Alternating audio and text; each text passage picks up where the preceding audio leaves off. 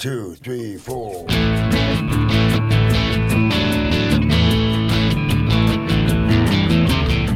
You're listening to Felony Inc. Podcast on the Startup Radio Network. The Felony Inc. Podcast explores ex-felons that have gone on to launch their own startups. We explore the ups, the downs, the behind-the-bar stories with these founders. Felony Inc. Podcast airs every Friday morning at 10 a.m. Pacific Time. Welcome to Felony Inc., the fastest hour podcast you'll ever come across. With my incredible co-host, DJ Dick Hennessy, and our incredibly beautiful guest, Meg Thibodeaux. Hi. Hi. Thanks for having me. Our pleasure. Yeah, thanks for coming. Yay, you're welcome. So, basically, love it. Yeah, you know the deal with the Felony Inc. podcast. I think this isn't your first time here, but we're going to pretend like it's your first time here because me and Mark are unfamiliar with your backstory. So Y'all are new to me. It's Yes. not your first rodeo No, it is not. on more than one level. True story. How many times were you in prison? One time. I've got One-time loser. One-time loser. Yeah, lucky me. I decided to never, ever go back. You matured at such a advanced rate. Thank you. Thanks. That's high praise. I had a kid. I was a single mom, so it was How old's your kid? he's now 17 and a half. Wow. That's not bad. So he was 18 months when I went to prison and 3.5 when I got out. Wait, hold on. How old are you? I am 46. Wow. Freshly. I thought you were like 24, 25. Stop. yeah, I was going to say, how's it possible? Freshly 46. No, How's it possible a 26-year-old No, has a I 17 and just a half? got, I'm a little flustered, Dick, because she's incredibly, has this great aura, and she's beautiful, and she's just got an incredible smile, and she's very young looking. So, Well, I'm glad that's coming through on the radio. wait, I'm going live on Facebook. So everyone So, wants to tune in on Facebook, is going to see it. yeah. Oh, my battery's dead. Well, Meg, if you can, maybe regale us in a story of your childhood and upbringing and what led you into a life of crime. Well, entrepreneurship led me into a life of crime, Dick. Me too. Yeah, I think that might be true for all of us. Let's see. Childhood seems like an early start, but let's maybe start when I found cocaine in New York City. That might be a good starting point. Sounds good to me. I was connected to the through my incredible dating choices. I happen to be connected to the well, they say they don't exist, but there's some families in New York that do tend to coordinate crime together. Let's see. That's so eloquently put. Thank you. I'm trying to be really diplomatic and save myself. So I was dating someone who was connected. He was not a maid guy. He was a earner, what they call an earner. Unless you're Italian, you can't be a maid guy, and he was British. So I got connected that way. At some point, I decided to take it upon myself after doing some traveling to, I got connected with someone who would buy a lot of ecstasy, and I knew where to get it, and it was something like a 50% markup. So, clearly, Seeing the that dollar made signs. sense. Ding, ding, ding, ding. Right. I didn't have a lot of. I was a pretty lonely kid without a lot of resources. Single. I was an only child of a single mom, and so I hadn't. I spent 1 year in college. I really didn't. I was directionless. I didn't really feel self-confident. I had no real skills other than waitressing. That felt like a dead end. I mean, I was drinking a ton. So I was not in a position. I didn't really have a lot of great choices. The best among them I wasn't even making, right? So, I got involved in this situation, and it was honestly the first time I felt valuable. I had something in my bag that people wanted and would pay for. And that feeling to me was probably the first time I ever felt like I really took up space in the world, that I mattered.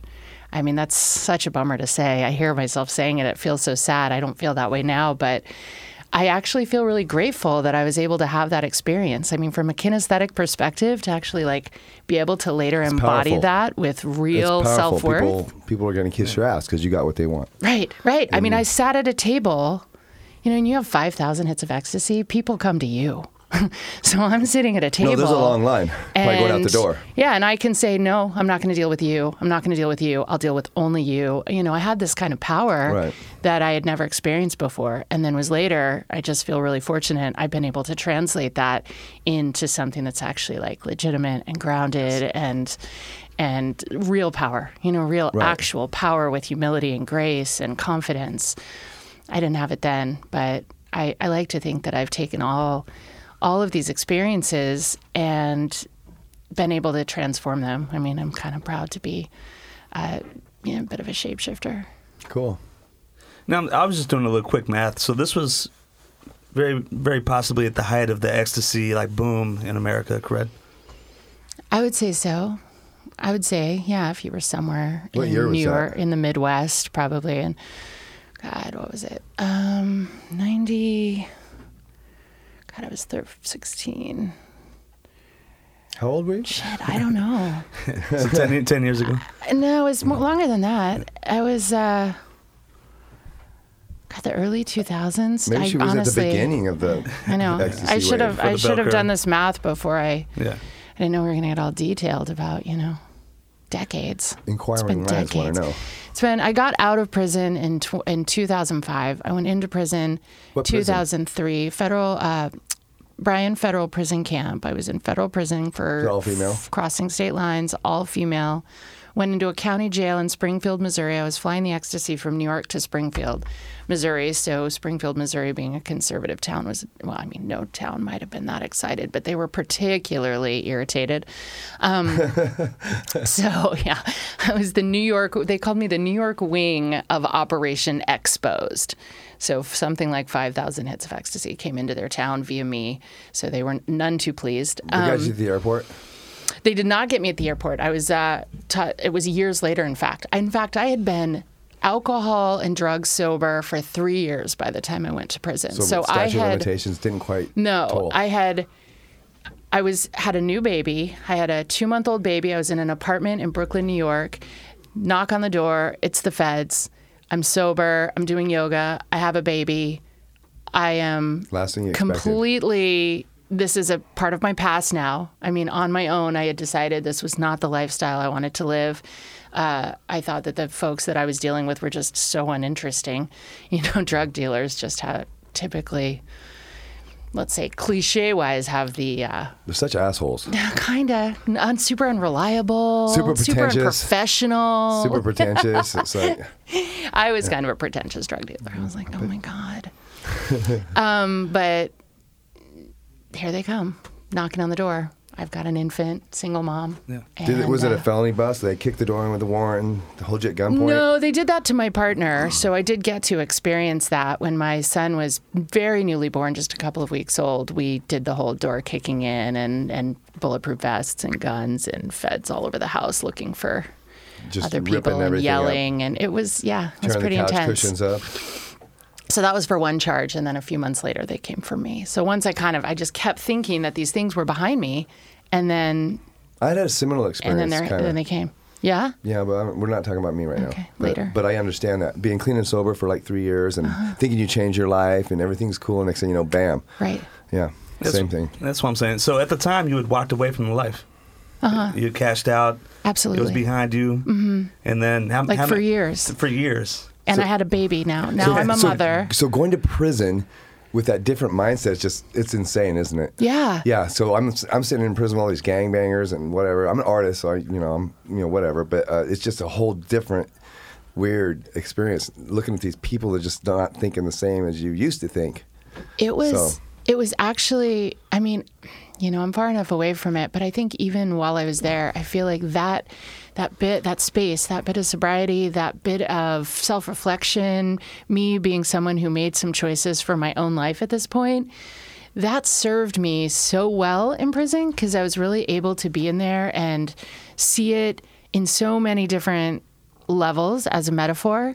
I mean, it was like, oh my God, here's these people. They're going to say, you have time and that's a punishment. And I was like, time. Oh, that sounds actually quite nice. I mean, time is something everyone is always complaining they don't have enough of. Right.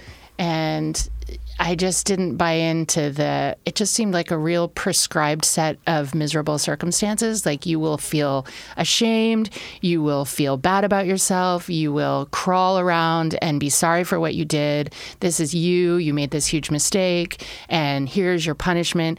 It is time. And then at the end of this prescribed amount of time, then you can be, quote unquote, free or happy or back to the outside life, whatever it is. It just didn't make sense to me on any kind of a spiritual level that I was just going to say, okay, you're telling me to be shameful, I'll be ashamed. You're telling me to be miserable, I'll be miserable.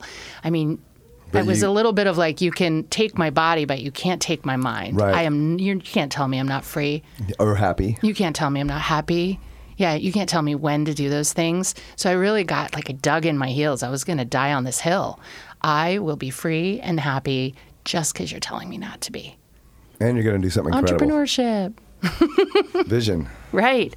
So I did a lot of really, really amazing internal and probably external work when I was in prison. It was, I have to say, pretty profound experience. Congratulations. Also, it was horrible and miserable. I don't recommend it. It's hardly Right. a retreat. Right. But, the opportunity to challenge myself to find freedom in a prison has enabled me to feel free in so many other places.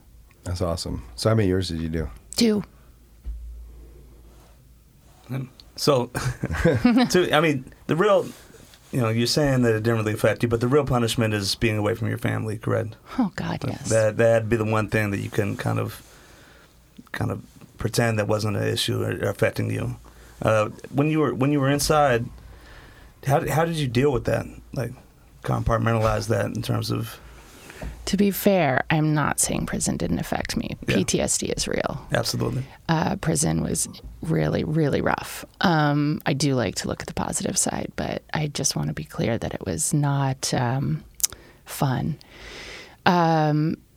Definitely the biggest punishment was leaving my 18-month-old son. As a single mom, that is or anyone, but particularly when I'm the only caretaker for him, it was a complete and total amputation. I did not know how to, I didn't know how to wrap my brain around that. It was absolutely the, beach ball on the mat spinning. I was just spinning. I was 5 weeks from my detainment to getting to prison. It was over the holidays, so I spent 5 weeks in county and 5 weeks in a federal transfer facility in Oklahoma City, where women are a smaller portion of the prison population. So the women, they had them all in a space where there were no windows. So that's how they solved the problem of men and women communicating. So we were just literally in a hole. And I was walking. We used to walk round and round. You guys might be familiar with the way that inmates exercise like caged animals. So we'd walk round after dinner. And I was walking with this woman, and she'd been down a couple times. She had a couple kids. And I asked her, what do you do? How do you survive? You seem like you're kind of okay. And she said, you have to separate yourself from them, which was a concept that I couldn't even fathom. It really took me some time to understand that separating myself from this person who at the time felt like an actual part of my body could be conceptualized and materialized in a way that might be healthy. So I started to think about what that might mean. And to me, it meant I have my story. I had to leave my son and go to prison, and he has his story. His mother went to prison. And all of it, while it didn't seem, at this point when all of this is happening and I'm in this facility, I actually don't even know how long I'm going to be in prison. 6 months, 2 years, you're not getting a lot of good information until you get there. Indeterminate sentence. It was determinate, but there were factors, or maybe you would do this program and get out early, or that program. It's the kind of thing where the judge says, oh, you can do the residential drug treatment program, you'll be out in 9 months. But when you get into the prison, they go, oh, but there's a 1.5 year wait. right? So you don't really know. And they do what they call board of prison math, BOP math, which is completely hard to understand, where they give you so much time off if you don't get in trouble, those kinds of things. So I really didn't know. I didn't know what prison I was going to. I didn't know what state I was going to. It all felt like this is my life now. It was very difficult to recognize that this was temporary, right? When you're so immersed, everything's been like the whole whiteboard of my paradigm had been erased, and I'm all of a sudden having to learn everything new. I mean, you guys know it's just a completely different culture inside. Did you have an orange jumpsuit? Yeah, I have an orange jumpsuit. Orange yes. Is orange the new black? Orange is maybe the new black. No, I think I had a dark green some kind of jumpsuit. I don't think I ever had to wear orange. Did you? Oh, yeah. Yeah, I don't think I was ever in orange. I think where my county was a green color or something. A couple of different counties or whatever. I think the orange was intake. I don't remember. Some county jails are orange. Yeah, there was some different it intake seems so far away outfit. from me now. It's like... I mean, it was all beige in federal prison. I mean, it was aesthetically quite similar to Orange is the New Black. I mean, that story takes place in a low security women's prison, similar to where I was. That's cool. I mean, no, it's not cool. But I mean, yeah, exactly. So not cool. So you're like a real living, breathing Orange is the New Black right here in the studio. Yeah, kind of. Have you had Piper in here yet? You ought to get her. Piper? Kerman, yeah. Okay, we'll get her. She wrote the book. You guys should get her. Okay, let's get her. Yeah, Piper Kerman, someone remind me. Yeah, she'll come. You got her number? I'll find it. Okay. Nice. I'll give you my number and you can give it to me. I'm slick. So you do a 2-year sentence. I did. Afterwards, halfway house situation, federal. That's a good story. Ankle bracelet? No ankle bracelet and no halfway house. Okay. In fact, I refused halfway house. I thought halfway house sounded like a whole new prison. Yeah. And it was going to be, the halfway house I would have gone to would have been another hour and a half away from where my son was living at the time. And the idea that I would have to get out of this one prison where I already knew all the guards, I already knew all the systems. I was actually getting pretty great psychiatric treatment. My therapist in prison was really talented. And they're saying, you have to go to this halfway house and you have no choice. And I was like, well, I don't know. I don't really want to go. And we had these, do you guys remember team meetings? Did you guys have those where they get your quote unquote counselor and your sort of team together and you meet up and they talk about how much time you have and have you done your prerequisite classes to get out and things like that. And you do it, I don't remember, I think we did 3 months or something. We did like exit interviews or something. Exit programs or something. I don't remember. Yeah, there's like classes that you're theoretically supposed to take, but they can't actually keep you in prison if you don't take the classes. So, I mean, just to illustrate how completely bizarre the realm of inside prison is, I go into this team meeting and I say, hey, you guys, I don't want halfway house. That sounds terrible. I don't want to have to take the bus to get a job at the Cracker Barrel for 3 months before I actually move again. Like, that just sounds too transitional to me. I'll keep the devil that I know. I'll stay in this prison. And when I get out, I'm going home. And they said, no, you can't do that. Well, what's it going to take? No, you can't do that. But moving on, you have not finished your prerequisite classes, something like how to write a check or, whatever it was that they wanted me to go take this class so that they could check a box. And I said, this is, mind you, minutes later, what will happen if I don't take that class? And they said, well, we're going to take away your halfway house. So I said, okay, I think we're good here. So I ended up not going. They didn't like it at all. They even had folks from where I was getting released call me up. They brought me into the office, put me on the telephone, which is a strange thing in prison to actually get on a phone. That kind of backfired on them, huh? They don't like that. They're, wait a minute, what just happened? It's so confusing to do things differently. It's such a deeply ingrained bureaucracy for itself and for the folks that are in it. That's probably the first time that's ever happened. They didn't have, that's never came across their thing before. No, because there's that prescription. Yeah. You get out on this date. Halfway house is quote unquote freedom, so you go to it. Yeah, I'll write a check. Yeah, right. In fact, that's what I'm in for. I can do that class. I did not want to. Yeah, I just didn't want to do it. Just no more transitions. It was too hard. It was too much. So you didn't do no extra time? I did no extra. That's awesome. Well, I mean, I stayed in prison during the time I would have been in halfway house, but I knew my bed. I knew my roommates. I had my routine. I had my little job. Were you entrepreneuring while you're in? Am I going off pace here? But I was just wondering, while you're in prison, were you formulating these entrepreneurial ideas while you're, Oh yeah. So this is what I'm curious about is because me personally, I wanted to start this skateboard company with my artwork, and I had this all figured out. Jesus built my skateboard. And do this. Some crazy JB skate, whatever. So I sat there and I draw on, and anyway, I ended up just drawing portraits and tattooing, and by the time I get to minimum, it's tattoo. I'm like, so I did I think I did a term and a half of community college. And I said, I didn't make no money. I have so much money in tattooing. I did that. So, right. So let's hear about your entrepreneurial light bulbs. Let's see. I was entrepreneuring when I was a kid. I think I was 8 the time I hosted my very own garage sale and sold all my toys to make money to buy new toys. I used to draw bookmarks and like hand laminate them and like walk door to door in my neighborhood and try to sell these hand-drawn bookmarks to my neighbors. I was forever. Lemonade stand? I've done the lemonade stand. I've done all the things. I was ready to start working for myself at a very, very young age. So, of course, this whole opportunity with the ecstasy was pretty appealing, but didn't work out so well. It didn't feel sustainable, scalable, right? Well, you've seen the long-term picture. If you ever watch Scarface, you know what the end result is. Right. That's why I tell people that want to deal drugs. Just watch Scarface. That's how it ends. If you're even good to get to that level. It doesn't end well. It does not end well. It never ends well.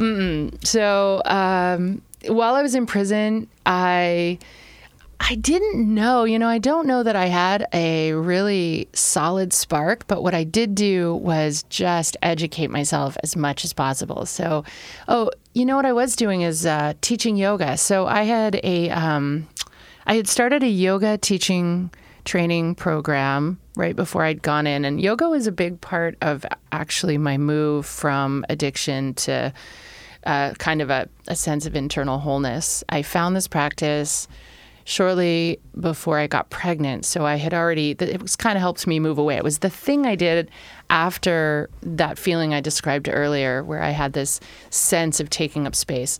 I started this practice that was legitimately teaching embodiment, right? So I was really learning how to be not completely dissociated all the time, be in my own body, be in my own space. And I sort of was able to find something to identify. I do yoga. And then I can be a yoga teacher. So I was actually, there was this tack that I could. And people wanted that. People want that, right? Yeah. And it's a real vibrancy that you can share, or not even just shared. It's not from me, but something you can hold space for other people to find them in themselves, and that's powerful. Yeah. So I had started doing that. So when I got to prison, I did become the yoga teacher in prison. There was a lot of fantasy for me about. Did they pay in coffee or? They paid me envelopes. I did Stamps. win Best Teacher of the Year, and I got a brown bag full of like sweet tarts and Dr. Pepper things. The inmates that weren't wouldn't on give you commissary. Stamps? No, we didn't trade trade stamps. Isn't that a thing in federal prison, stamps. stamps? Not really. Oh. We bought them. I don't know. We used to trade anything from commissary, really. You'd pay with commissary, whatever it was, hot chocolate or oatmeal, peanut butter, mackerel. I love putting peanut butter in the top ramen and then putting some hot sauce in it. So I had like a Thai food. Peanut noodles. Yeah, we used to do packets of mayonnaise. I haven't thought about that. Have you ever tried it, though? Have you ever tried a prison recipe outside of prison? Oh, yeah. I do it all the time. Do you still? Because Yes. I've tried it, and it's really gross. No. I can't eat a Little Debbie cake to save my life. So the honey buns and the Little Debbie's. Gross. I bought some for the house the other day. It's like, those guys ate them up. I took one bite and I'm like, ugh. They're nasty. They're pretty tasty in prison. There's something perceptual that completely shifts. Did you ever get your commissary and eat it all real quick? Fuck yeah. Dope fiend sandwich? Every time, yeah. Okay. I try to conserve myself. I eat one of each thing and then I set the rest on the shelf and kind of like, I can't eat it all right now. It's so hard because there's so little pleasure in prison. You right. get, like that sugar that hit. Oh, God. Yeah. No, I would eat all mine. And then on the weekends when the commissary was closed, I'd walk around trying to beg candy bars off people and try to pay them back double. It was kind of a mess. Yeah. Wow, I haven't heard that in a while. Yeah. I was definitely still had some addiction stuff going on in there. Food. Yeah. Yeah. It's tough to find. Yeah. It's not a joyful place. It's a place where you seek the sweetness of life. In your I had it going on. Sunday mornings, one of my friends works in the kitchen, and Sunday morning he'd bring me a garbage bag full of fried eggs and bacon. I'd just sit there and eat that bacon. It was so drippy. And it's like, I'm not talking garbage bags full of this stuff. I'm the only guy who probably got that. And it's like, then I'd sit on the shelf and I'd make burritos for the next couple of days. Oh, yeah. Yeah, prison food is a whole, like, we could do a whole podcast on prison cooking. Okay, yeah, we got to stay focused. The top ramen, the many, many uses of top ramen, cooked or uncooked. I have some great recipes for. Have you written a cookbook? No, but I think there's already one. Someone told me there's already one. Someone told me there's already one written, but I think I could better it. You could open a restaurant, maybe. Why don't? Someone said something about that. I'm just like, no. There's a place in Eugene called Jail. You should be aware of that. It's over by campus. It's not jail food, but it's called Jail, and they got like noodles. Sounds delicious. It's not. No. On that note, I think we should take a commercial break real quick. CPA Dudes, where accounting is never boring. Their price is not based on time. Instead, customers decide what to pay them. They don't charge you for sending invoices, phone calls, emails, texts, or meetings. They just get the damn job done. Find them at cpadudes.com/startupradio. Tell them Dave and Ladd sent you, and we'll send you a very special surprise. Seriously, we will. Today's episode of the Felony Inc. podcast is brought to you by Publicize, a deconstructed PR subscription service which generates effective visibility for your business. Publicize handles all communications with the media and any content required to do this, such as press releases, editorial pitches, etc. And they offer a wide range of PR products and abilities out of which you can construct the PR package right for the future of your business. Ladd Justison, our ex-co-host. Ladd, here's a shout out to you, my good friend. Hoping, knowing you're doing well, so hope you're listening because we miss you. Hey, Ladd. Yeah, shout out to Ladd. Oh, Ladd, Meg's really gorgeous. You wish you were hosting right now. You're bad. So, Meg, before we get into your personal endeavors right now, business-wise, just out of curiosity, you had walked away from the life successfully. Everything was good for years, correct? Which is not... good's relative. Yeah, you were comfortable and going in the right direction. I was clean. Yeah, you were I was starting to understand what a better direction, a better path might look like. Yeah, and honestly, in my opinion, it's just not fair. You know, like the feds just don't. They're not playing fair if they go and get a person that's trying to do the right thing. I felt it was so unfair at first when they came and got me out. They waited like 30 days shy of the statute of limitations to get me on some old charge that I forgot all about. Some checks some dude wrote at my house. You can't. Yeah, you got to feel like they do it on purpose sometimes. They don't like to see people bettering themselves and getting away with things.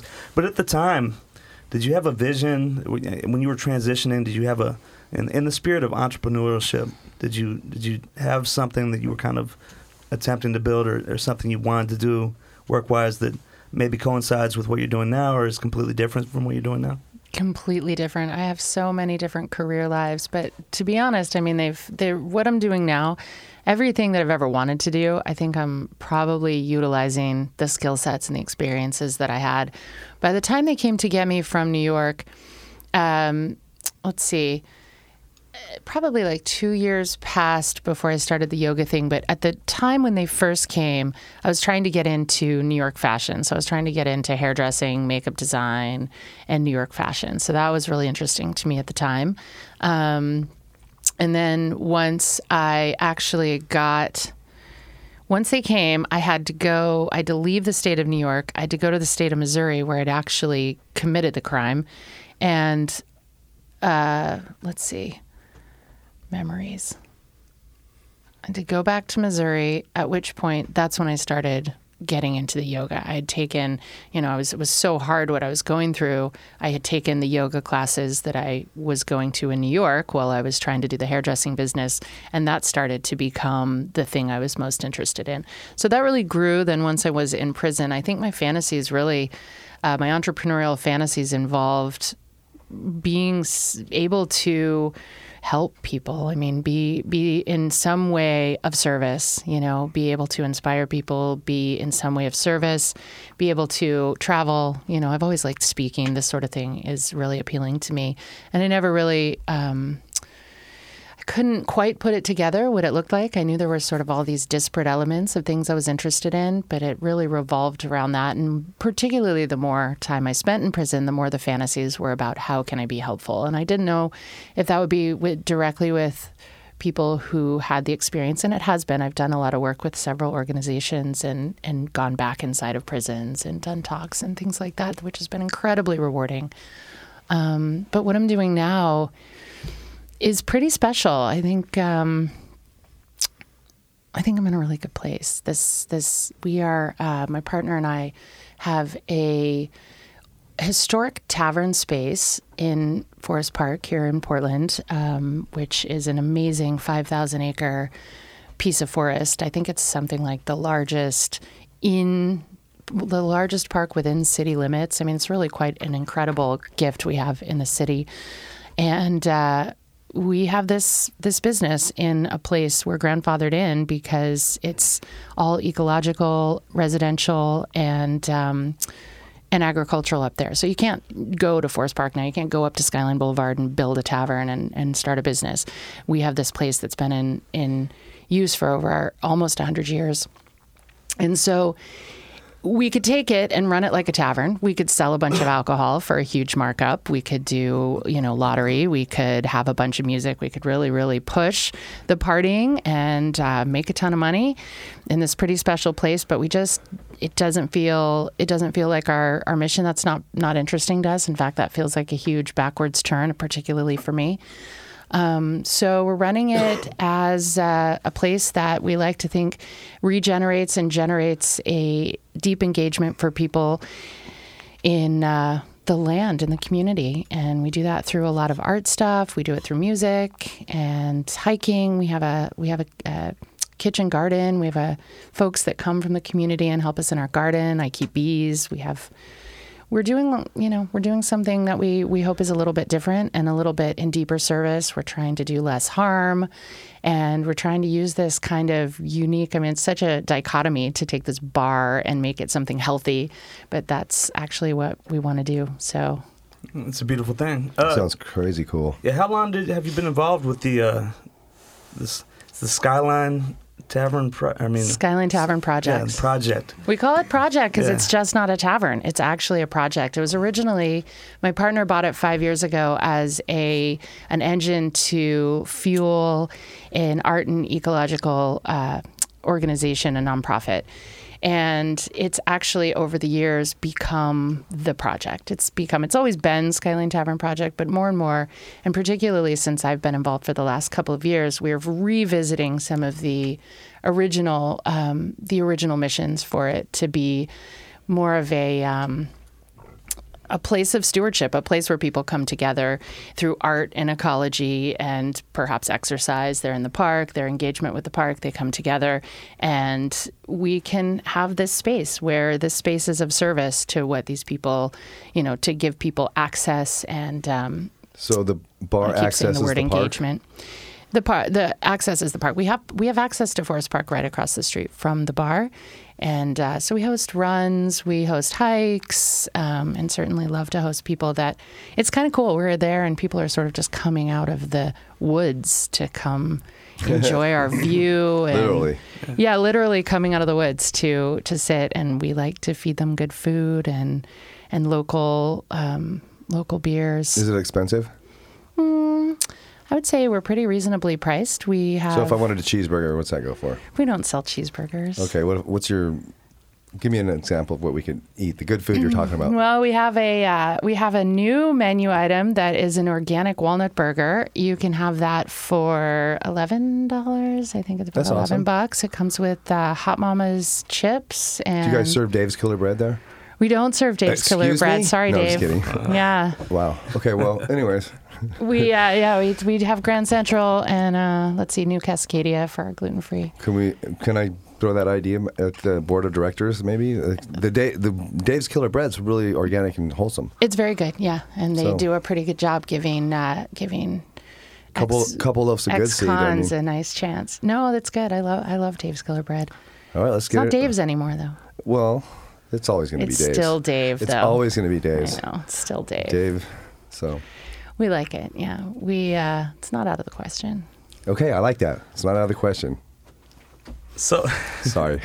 So the Skyline Tavern Project, you guys have live music there? Heck yeah, we do. Our live music program is really sweet. Every Wednesday night, the Black Dogs of Skyline play. They are our house band, and they are insane. They are so good.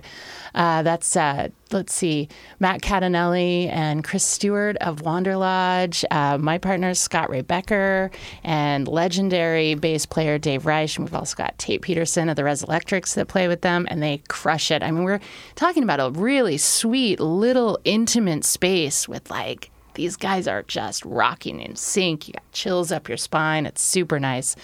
We've got several other bands that play regularly. Annette Lohman comes and does gorgeous jazz vocals with her partner Dan Haley. We've got tons of folks. It's 4 nights a week. Is it all over 21? It's all over 21. Yeah, music on Sunday afternoons is really sweet. We do a little quieter. In the summer, we do some unplugged stuff outside, but I mean, we've just, we play all vinyl. We don't make a huge deal about it, but I'm pretty proud of it because we really feel like we're using little tactics like that to increase consciousness and engagement. You know, we were streaming Pandora for a while, and it just ends up being, it's not great quality sound, and it sort of moves in the background. There's no space between the songs. It becomes ambient noise. We started playing vinyl, and all of a sudden the music stops. And it's this negative space, and you notice that music was playing, and you're all of a sudden you're paying attention. Oh, what music was playing? That's that's awesome. A record. We have people talking more to our bartenders about music. They're noticing the music is playing. They're paying attention. Yeah. So we're super excited about. Do you guys have like that. a DJ or who does the music? Our bartenders. The bartenders. That's cool. Yeah, it's pretty small. I know space. a really good DJ. Do you? Yeah, his name's DJ Dick Hennessy. Oh yeah. Yeah, I'm actually a DJ. Oh really? But, as a DJ myself, I have to completely agree. Pandora and these type of streaming services completely soulless. Spotify has, you can choose whether they run into each other or not when there's a space. So can you? Spotify, Oh, that's interesting. Either Still way, not the same if same you sound. The warmth and the crispness of vinyl, and then just the actual experience of someone, actual human being choosing. There's nothing better than hearing that needle hit the vinyl. It goes like this. Right? You know, it's like, so real. Then you know it's coming. Mm-hmm. It's so real. And then you have to actually listen. You don't have to, obviously, but the experience then is you get the whole album. The artist has put this entire piece together. You get the whole story, right? Yeah. I think it's really special. Vinyl is incredible now that I'm thinking about it because, like, you know, the album art and the sleeve and the fold outs and the stuff they did back then. They put so much into each album. It's tactile. It's quite special. Yeah. Yeah, it really is increased kind of a conscious engagement. Our bartenders are very excited. We were a little like, oh, so, you're going to have to do this extra step of turning the records over, and they're just delighted. They're proud, and it's a real pleasure to be able to have this place that people love to work in and love to come to. Well, one of my main sponsors is for the last decade is Voodoo Donuts, and one of the keys to keeping the employee morale up is every employee at some point gets to choose the music for the shift that they work, so they can play whatever they want. And I feel like that kind of builds a sense of community and togetherness, and everyone kind of can connect even more on it. I feel like everyone is connected by music. You can tell a lot about a person by what type of music they're into, and it's one of the most powerful mediums there is. I mean, obviously I'm a DJ, so I'm a little biased, but I think music's kind of, if you don't know anything else about a person but what music they're into or what they enjoy listening to, you could tell a lot about a person. There's real science behind the healing that music is for a human brain. So It's not just you, Dick. Thank you. I'm not alone in that. No. Are you, dealing with the musics and the band? Are you musically inclined at all? Do you play any instruments? Or I don't. I wish I did. I mean, I played the piano when I was younger. I keep threatening to go back to it, but I only have so much time in the day. But there's a lot of life left, so I'm still perhaps on that track. I'm very musically inclined when it comes to listening to it. I don't do the curation. Well, I partner with my partner in the curation, but he primarily takes care of that. He plays drums and congas, so. It's awesome. So was this kind of on the horizon before you got involved with Skyline Tavern Project? Were you thinking about maybe going into a restaurant or a bar industry at all, or was it something that kind of fell in your lap? Fell in my lap, because if you would have asked me if I wanted to go into a restaurant or bar, that would have been a very hard no. I did not want. I mean, I spent maybe 15 years waiting tables. I was in no way going to go back to that world. That was completely uninteresting to me. It was like a hell no. It was a hell no for sure. And in fact, it took me a while to really get involved with Skyline Tavern to be able to envision what it really was, what it could be, what I could contribute to it, and the ways that I could find meaning and the rewards of those contributions without it turning into me, quote unquote, running a restaurant or running a bar. So I have a question. Yeah. So about the menu, so you said there was like a tofu burger or an organic burger. So is that like organic meat that's grass fed or? No, it's actually vegan. We have vegan. It's so plant-based. It's all walnuts and brown rice. We Okay. have some meat. We have a bratwurst that's really great on our menu. We do local organic meats.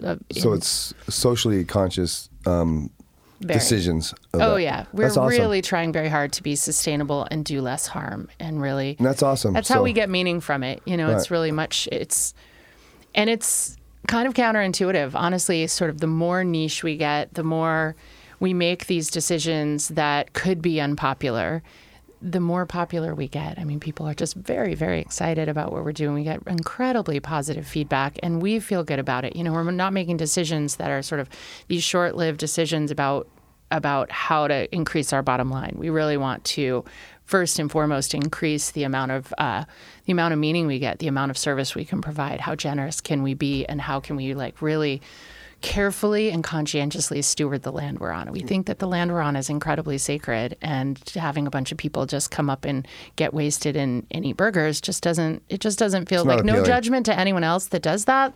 Doesn't feel responsible to us. It doesn't feel in alignment with who we are as people. And so if we're going to put something out there, it's got to be something that we love. Mm-hmm. It's got to be something that we love. I think I really want to check this place out. Oh yeah, we're going for sure. Yeah. You got any plans later? And yeah, but I mean, we gonna go have lunch? Yeah, maybe. Okay. I got a couple things to do, but then it sounds I good. gotta get Saxon today. Now, whatever you're doing it 100% right, and the public agrees. It was voted Oregon's best bars, or the Oregonian best bars. Congratulations! And also Willamette Week Bar of the Year. Thank you. Which is very impressive. That's not an easy feat. No. And when you guys were up for that, did you do campaigning? A little bit. Anything like that? But it was the majority of the community that came together. Yeah. Okay, I mean, we did some campaigning. Of course, that's how those things work. But for sure, we put effort into it, which we haven't done. Again, there was a mixed bag, honestly. We're very, very proud of those distinctions. It's really special to be honored that way. And also, to be quite honest, it brings a lot of attention and folks that maybe, how do I say this really diplomatically? It brings unwanted attention as well. There's a dark side to being the most popular. Yeah, like when I show up with my friends. That's it exactly. So that's why you're coming, right? That's why I'm coming. No, we're very honored. We are really genuinely very honored, but it's not something we're shooting for every year, if that makes sense. Like that's not our end game. I mean, you had an opportunity, you kind of pushed it a little bit. That's right. You weren't carrying one way or the other. You didn't just consume yourself with it. Right. But and we don't put much effort into it anymore. We feel so comfortable and confident with our place as this legendary. I mean, when I'm walking around the town wearing Skyline Tavern swag, we have our sweatshirts and hats and things. I'm not wearing any now, but yeah, bring you some next time. Okay. Come visit. So we're going to be there immediately. People come up, all kinds of people. People have chased me down in a store. Skyline Tavern, my grandma used to go there, or I used to drink there illegally, or there's so many great stories. We're the fifth owners, so it's it really is quite a place. It's quite a storied place. Oh, it's a huge honor. It really is to be the stewards. You're carrying the torch. Mm-hmm. You have a lot of responsibility.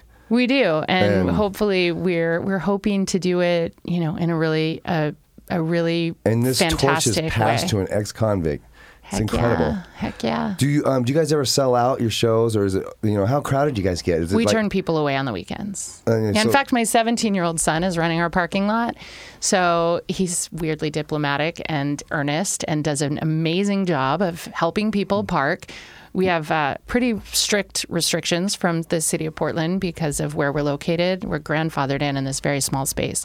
So, and we want to be good neighbors. We want to be really respectful of the people and the land. So we have a super limited parking that we're allowed to park customers, and it's 35, 40 on a really tight, if Aiden's up there Do they parking park going people. around the corners and stuff? They try, but that we really discourage it. It really Oh, those are dangerous roads up there. They're super dangerous roads, and also a lot of those roads are private roads, so it's really not very thoughtful of us as a business to let our customers park there. So we really strongly discourage it. Encourage people to hike, to carpool, to come up, but when it's really busy, we definitely turn people away. So we don't book a lot of private parties. We really stay open for Do you the ever do any folks weddings? that take the no. I want to get married there someday. No, you and everybody else. It's a okay. gorgeous place. It's definitely a good wedding So I'm spot. not the first but, one that- yeah, I've never even- We're not going to let you. It's too much weddings. You guys don't got, that's a whole other. I don't even think I really That's a wanna whole get- other skill set. I might want to get married someday. But do you guys do like VIP or anything? Like, what do you mean? I don't know. Trying to get a VIP Do you pass want me to park. put up? Do you put up like a velvet rope for you? Do like parking passes or something? What if I wanted to like book a thing or something? Otherwise, so I just have to be on point and get up there early. That's right. Okay. Yeah. I mean, Skyline Tavern has been around for 8 decades. So hypothetically, you could be like 95 years old and go in there and have been going there your whole life. We have a customer that has been coming for 70 years. Yeah. What? Yeah, and sometimes, this is not a joke, I have photos. He rides his mule to Skyline Tavern. Okay. Well, you need a picture of him riding his mule, like up there with him signing it or something. It's I don't know. That's crazy cool. Fantastic. Yeah, we have some really, really colorful. So he still has a little farmhouse out there somewhere on the hill. And Yeah, it's like, yeah, he's fantastic. Like He's probably big been offered white beard. millions of dollars I for mean, his he little- showed up the last time I saw him. He had like petals, flower petals that were accidentally in his big white beard. He's just feathers in the cap.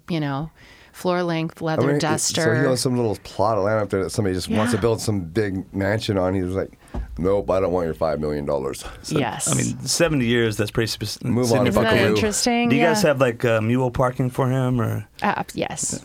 So we course. can ride Reserve horses up there mule. realistically. Sure. So, Do it. So you have a horse hitch? I will make you a horse hitch. You could hitch up to our little bike rack. Okay. Yeah, there's plenty. There's a bus there's that goes so up many there, right? places for you to park your There's a bus horse. stop right there. No bus stop. Can you believe that? Yeah, so you can't take the bus up. You do have to hike or drive or take your horse. We will definitely park your horse for you. This used to be, so there's a little cabin right next door. This is the original farmhouse that used to be on a 50-acre horse farm. They used to sell beer and groceries out of their garage.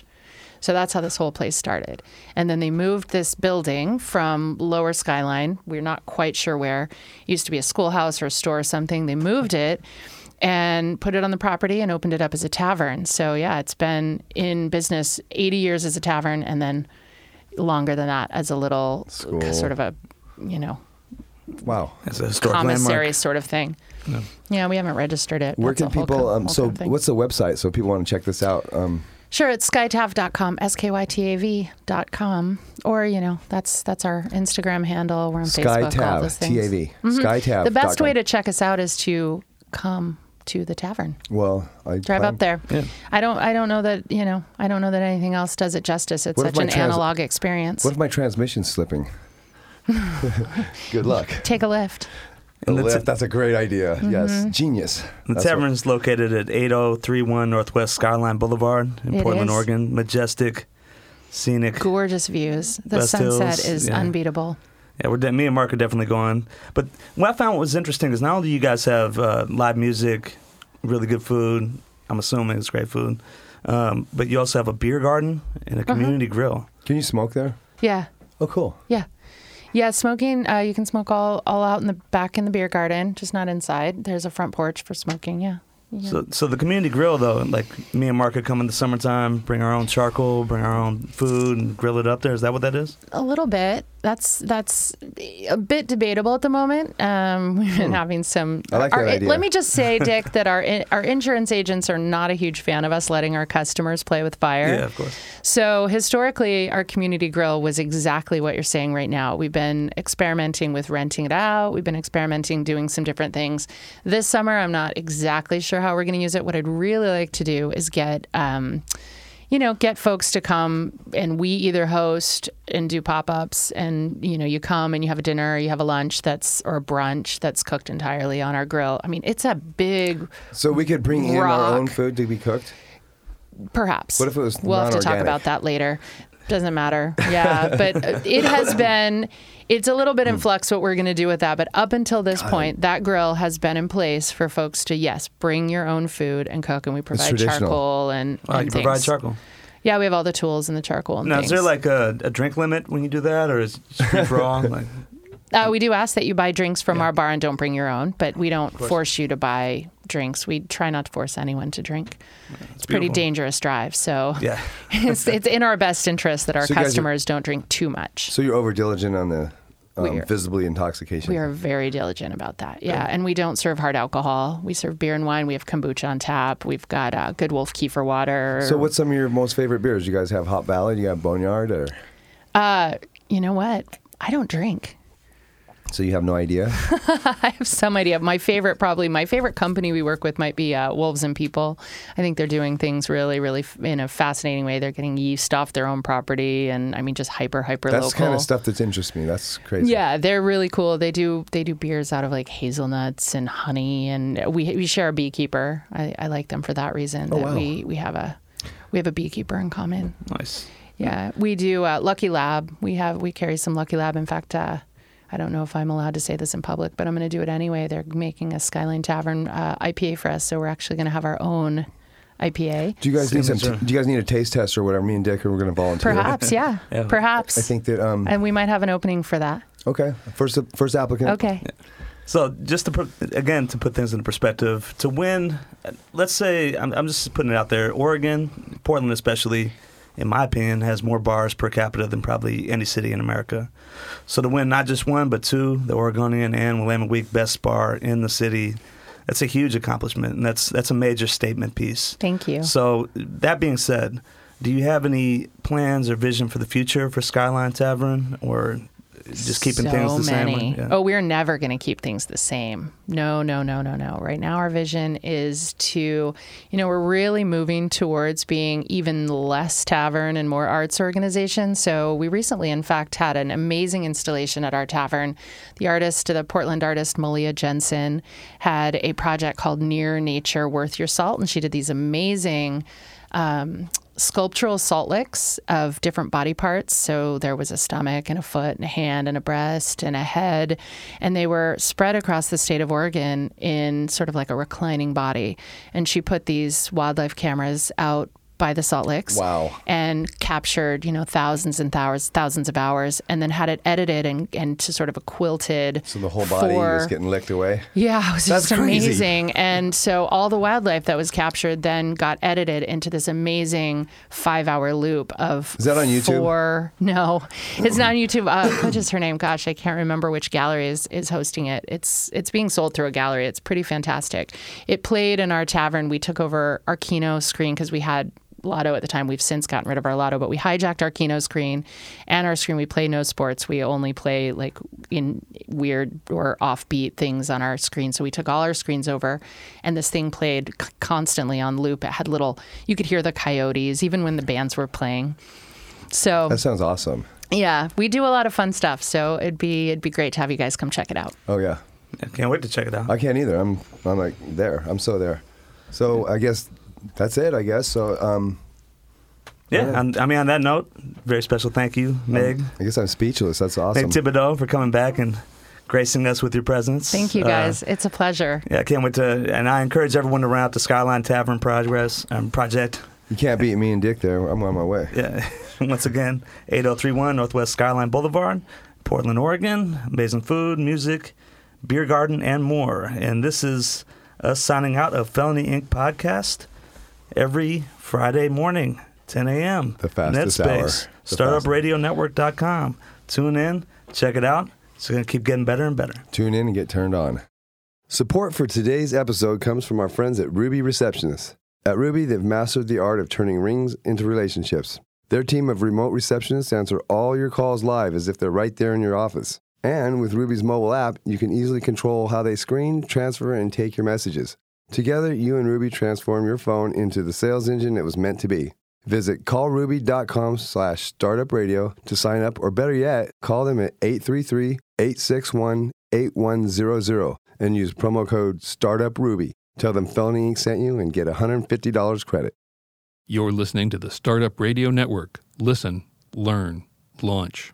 10% of our gross revenue goes directly to women entrepreneurs in developing countries around the world through Kiva's microfinance program.